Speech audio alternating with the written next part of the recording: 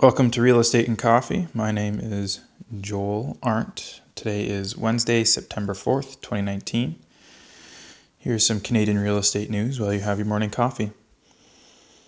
So, earlier this week, the first-time homebuyer incentive came into effect. Today, the Bank of Canada reviews their rates. We'll make an announcement on whether they cut, hold, or hike it. And all of that, those two major factors play on the real estate market pretty heavily. We'll talk to a professional tomorrow about it, so that I am looking forward to. A mortgage broker and real estate investor who we're going to find out how all of this affects how he advises his clients and how he evaluates his own investments. So here's an article from ctvnews.ca. Here's what you need to know about the first-time home buyer incentive. First-time home buyer incentive, FTHBI, comes into effect today, that being September 2nd, Monday, September 2nd.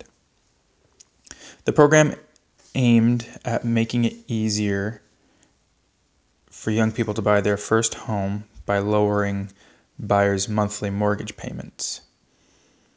According to the program, which was introduced by the Liberals in their 2019 budget, the federal government will absorb 5% of the monthly mortgage payments on existing homes and 10% on new builds.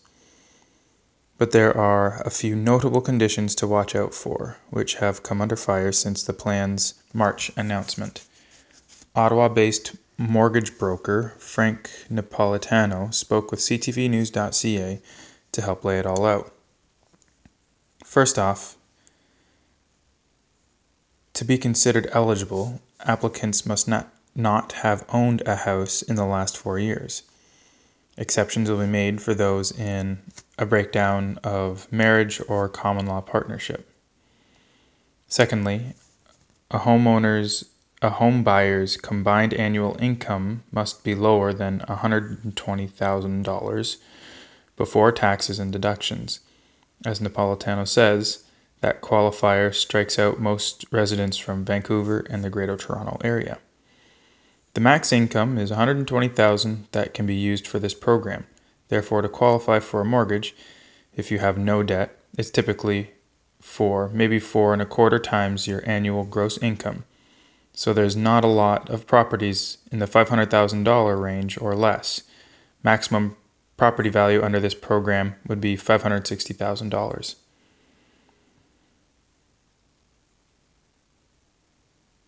Just to be clear, that's a quote from Napolitano. It doesn't specify that, but to that end, the first-time homebuyer incentive is more likely to benefit residents in less crowded markets, like smaller urban centers in Ontario, Quebec, the Prairies, or out east where you can still find a home below the price cap. Additionally, as Napolitano points out, first-time buyers will still have to cough up default insurance under the plan. Another quote.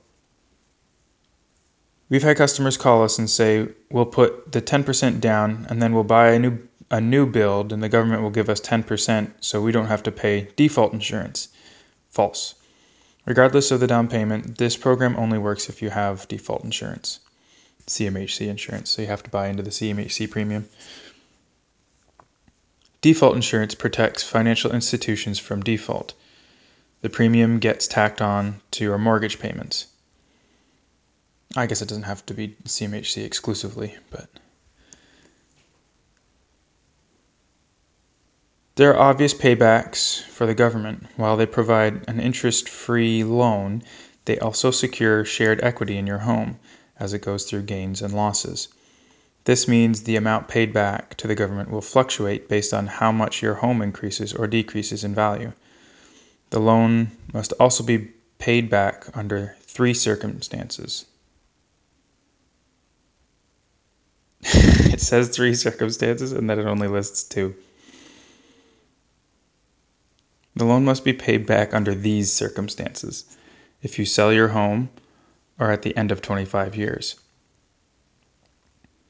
Minister of Families and Social Development, Jean-Yves Duclos, who also oversees the Canada Mortgage and Housing Corporation, is responsible for the rollout of the program.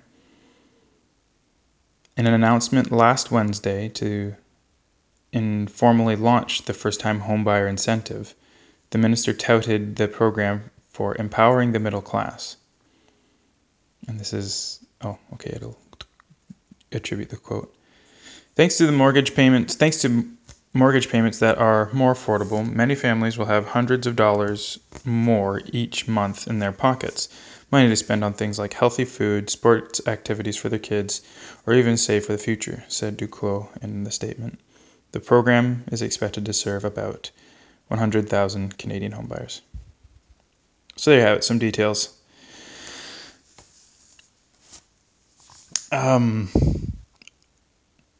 It does pinpoint. This means the amount paid back to the government will fluctuate based on how much your home increases or decreases in value. It's a little less clear. Essentially, they're making an investment. The government is making an investment, and if they're putting 5%, if they're helping out with 5% of the home value, well, they're going to get 5% of the home value back, no matter what it sits at when you sell or at the end of 25 years. So,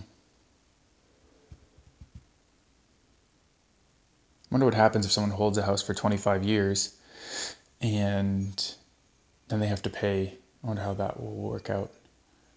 If they have to pay and maybe mortgage the house. That could be interesting. That would be something that people would have to watch out. I don't know how many people are going to hold a house for 25 years anymore. So it's estimating that 100,000 Canadian home buyers are impacted or are eligible for this program. How many of those 100,000 will actually hold that first house for 25 years?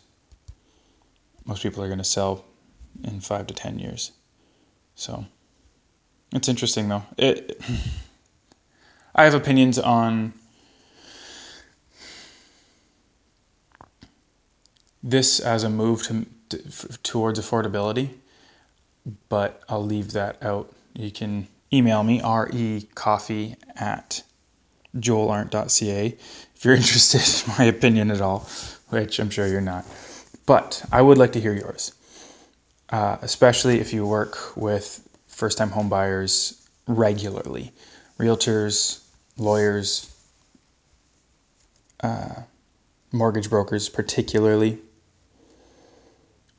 How do you see this unfolding? And I'd love to hear from you down the road too, 6 months, a year from now, how this has been playing out for your clients.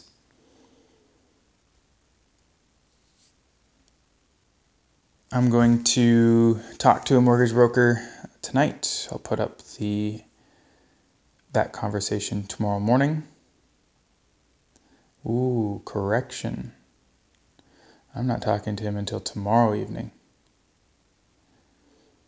Sorry about that. Talk to a mortgage broker tomorrow evening. I'll put up that conversation on Friday morning.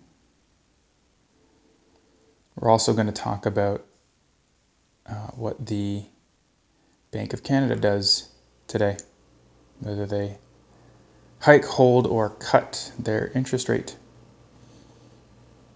In any case, enjoy the rest of your day.